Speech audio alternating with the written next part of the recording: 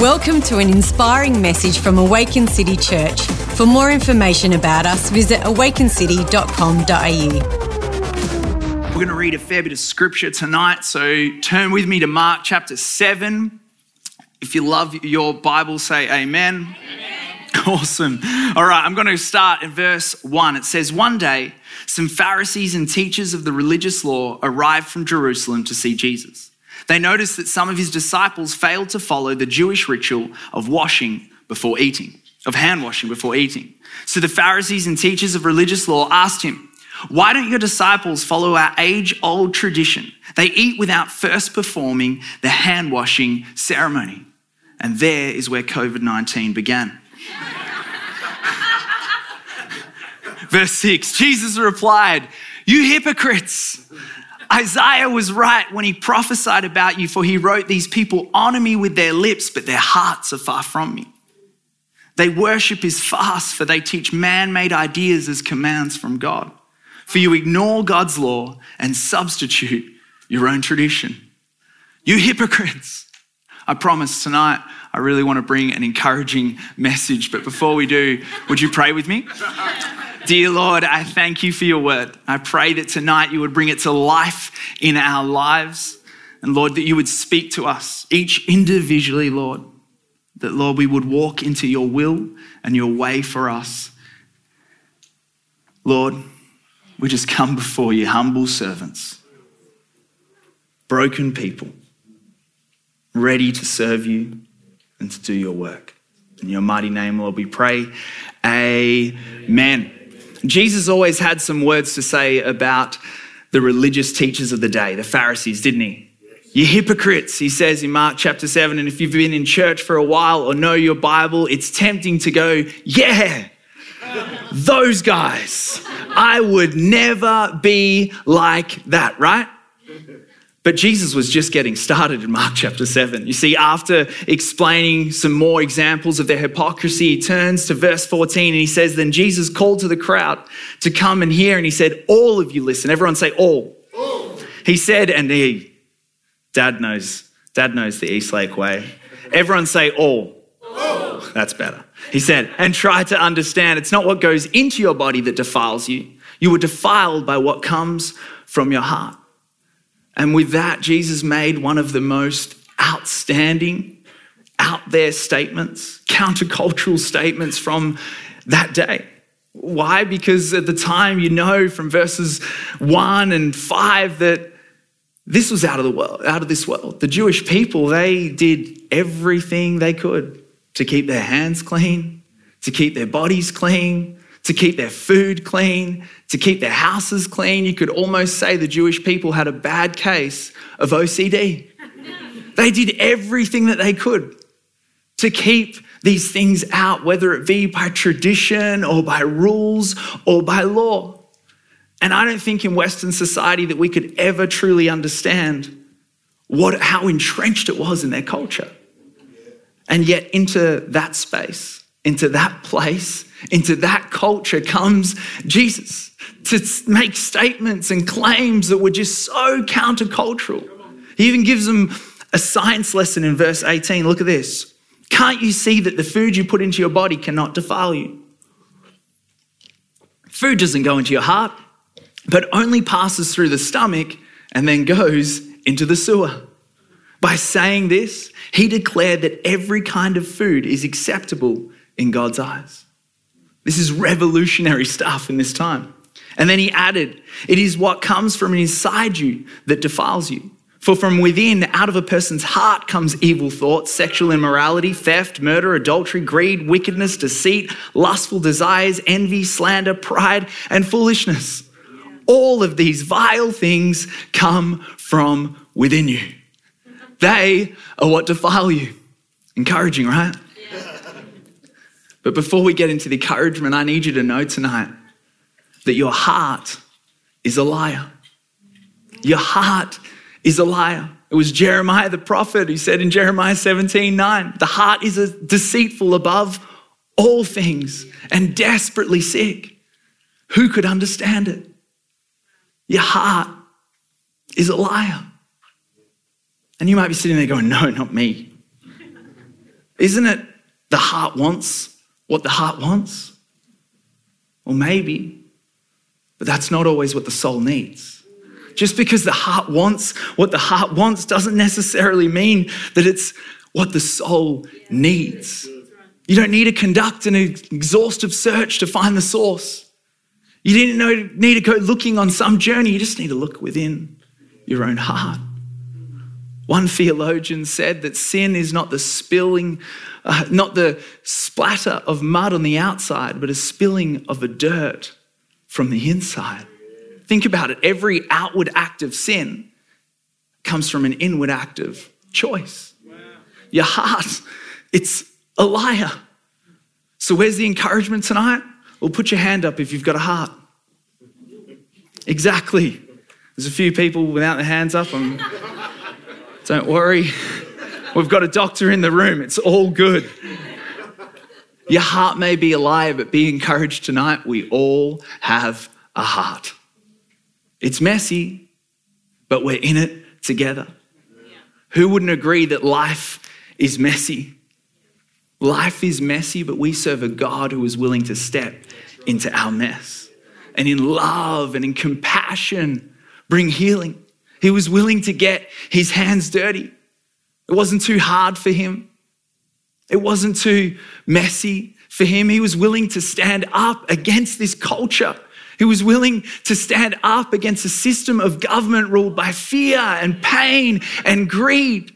And to a people who didn't even know who he was or truly understand, to a people who would reject him, he was willing to stand up and be crucified on a cross to bridge the gap, to make a way, to bring redemption, to bring healing. That's why we call him Savior. That's why we call him Redeemer. That's why we call him Healer. That's why we call him King. That's why we call him Jesus. Christ, the name above all names. He was willing to step down into our mess, pick us up out of that mud or that miry clay, as my favorite song says, and place our feet on solid ground, on solid rock. Your heart may be a liar, and we're all in this together, but you also need to know tonight that he knows your heart and he came anyway. He knows your heart and he came anyway. Turn to the person next to you and say, he came anyway. Now, I came for a reason tonight. I actually, contrary to popular belief, called Pastor Claude during the week and I said, I need to speak at your church. I've got a word. I've also got a blue Hyundai i30 that I'm trying to sell. Have you got a photo, guys? There it is. Oh, look at that. It comes with a few things, bit of mess. There's paint missing off the back and just the handles. But look at that. It's a beautiful beast of a car. It's a beautiful beast of a car. And Lee and I are kind of looking to upgrade. And so we were hoping to sell the car. But it's got its issues. We went to the mechanic recently and the A4 piece of paper came in 3. Oil leaking from here, oil leaking from there. I don't know the places. But there was multiple oils leaking. And did I mention that my wife also drives the car? And so there's some scratches and some dings. There's a spot on the back left, which I'm still trying to work out what happened. She says that the letterbox moved or the sensors weren't working. I can't figure it out. Now, we paid $21,990 for that blue beast. It's a trophy, some special model. And we're hoping to upgrade to a RAV4. Did I mention the radio doesn't work? It turns on and the light comes up, but no sound at all. Radio, CDs, nothing. Doesn't work. It's $2,000 to fix. We decided we'll go silent. We pray in our car all the time anyway, obviously.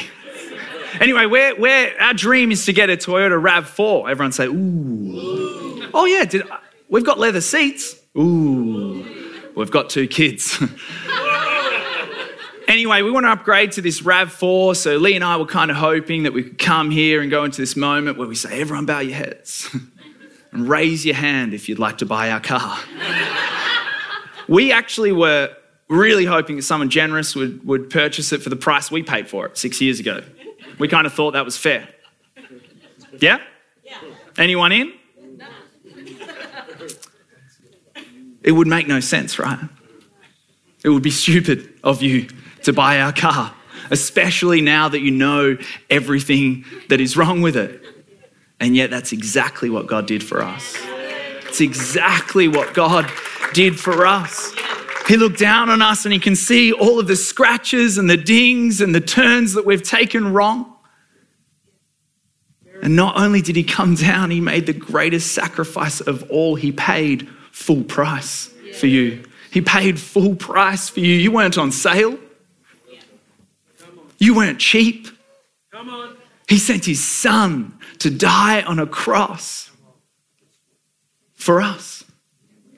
He knows your heart and he came anyway. He knows your heart and he came anyway. Look at where Jesus goes next in verse 24. It says, then Jesus left Galilee and went north to the region of Tyre. He didn't want anyone to know which house he was staying in, but he couldn't keep it a secret. Right away, a woman who had heard about him came and fell at his feet. Her little girl was possessed by an evil spirit, and she begged him to cast out the demon from her daughter. Since she was a Gentile born in Syrian, Jesus told her, first I should feed the children. I go silent when I can't pronounce the word. My own family, the Jews. It isn't right to take food from the children and throw it to the dogs. She replied, that's true, Lord. But even the dogs under the table are allowed to eat the scraps from the children's plates. Good answer, he said. Now go home, for the demon has left your daughter. And when she arrived home, she found her little girl lying quietly in bed, and the demon was gone. And it's a powerful story, but maybe some of you are sitting there going, hang on, Josh. Did Jesus just call a lady a dog? Is that what just happened in that passage of scripture? And yeah, he kind of did, but if you look into it, he took the sting out of it and he didn't actually use the normal word for dog. He used a word that meant like little dog or puppy even. Still kind of offensive, right? But you got to get the bigger picture here. You see, Jesus, he was coming to save all nations and all people. But the Bible's really clear that he was going to do it through the line of David, through the Israelites and through the Jewish people. And so the onlookers there, the Jews would have been going, what is happening here? He was never supposed to be that north into this place called Tyre. He was never supposed to be in the home of a Gentile. He was never supposed to be talking to a Gentile woman. And yet here he was. And I love the response of the Gentile woman. She doesn't argue about the word dog like we are. She accepts her humble place and level before God, before Jesus. And she asks to be dealt with on that same level and so receives from Jesus. See, there's power in coming to Jesus just as you are. It was a humble, faith-filled submission to Jesus that brought the victory. Faith plus humility. Nothing appeals to Jesus more than faith plus humility. And we're tempted to go, aren't we meant to be perfect though? Aren't we meant to have done all of these things? And I'm sure the Jews in the day would have been going, but we washed our hands. We followed all of the law. We did everything. God, why are you coming to my town? Jesus, what are you doing up here in this place called Tyre? But he knows your heart. Aren't I meant to be perfect? He knows your heart. Aren't I meant to have done all of these things? He knows your heart. Jesus came to get his hands dirty.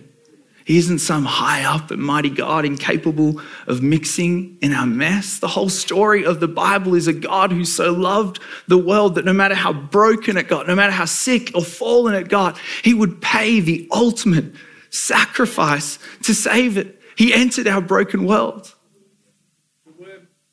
He entered our broken world, but I need you to know tonight that it's not just our broken world that he would enter. You see, this Gentile woman was a message to the world that the Savior was willing to enter our own brokenness. On the inside of us, on the inside of you, Jesus wants to make himself known. On the inside of you, Jesus wants to make himself home. He knows your heart, and he came anyway into our mess. And he isn't looking for perfect people. He's simply looking for faith plus humility. Faith plus humility brings the victory. It would be hopeless to try and purify ourselves by some sort of outward act, some sort of outside thing. It could only be something internal, a choice to trust in Jesus, who came to give us eternal life, who came to bind up the brokenhearted, bring hope to the hopeless. He knows your heart and he came anyway, but here's the good news. He came to restore it. He came to restore it. He came to restore your heart. That brokenness, that emptiness that you've lived with for so long, you can't even put your finger on it. You can't work out what it is, but you're searching. You're hoping. He came to restore it.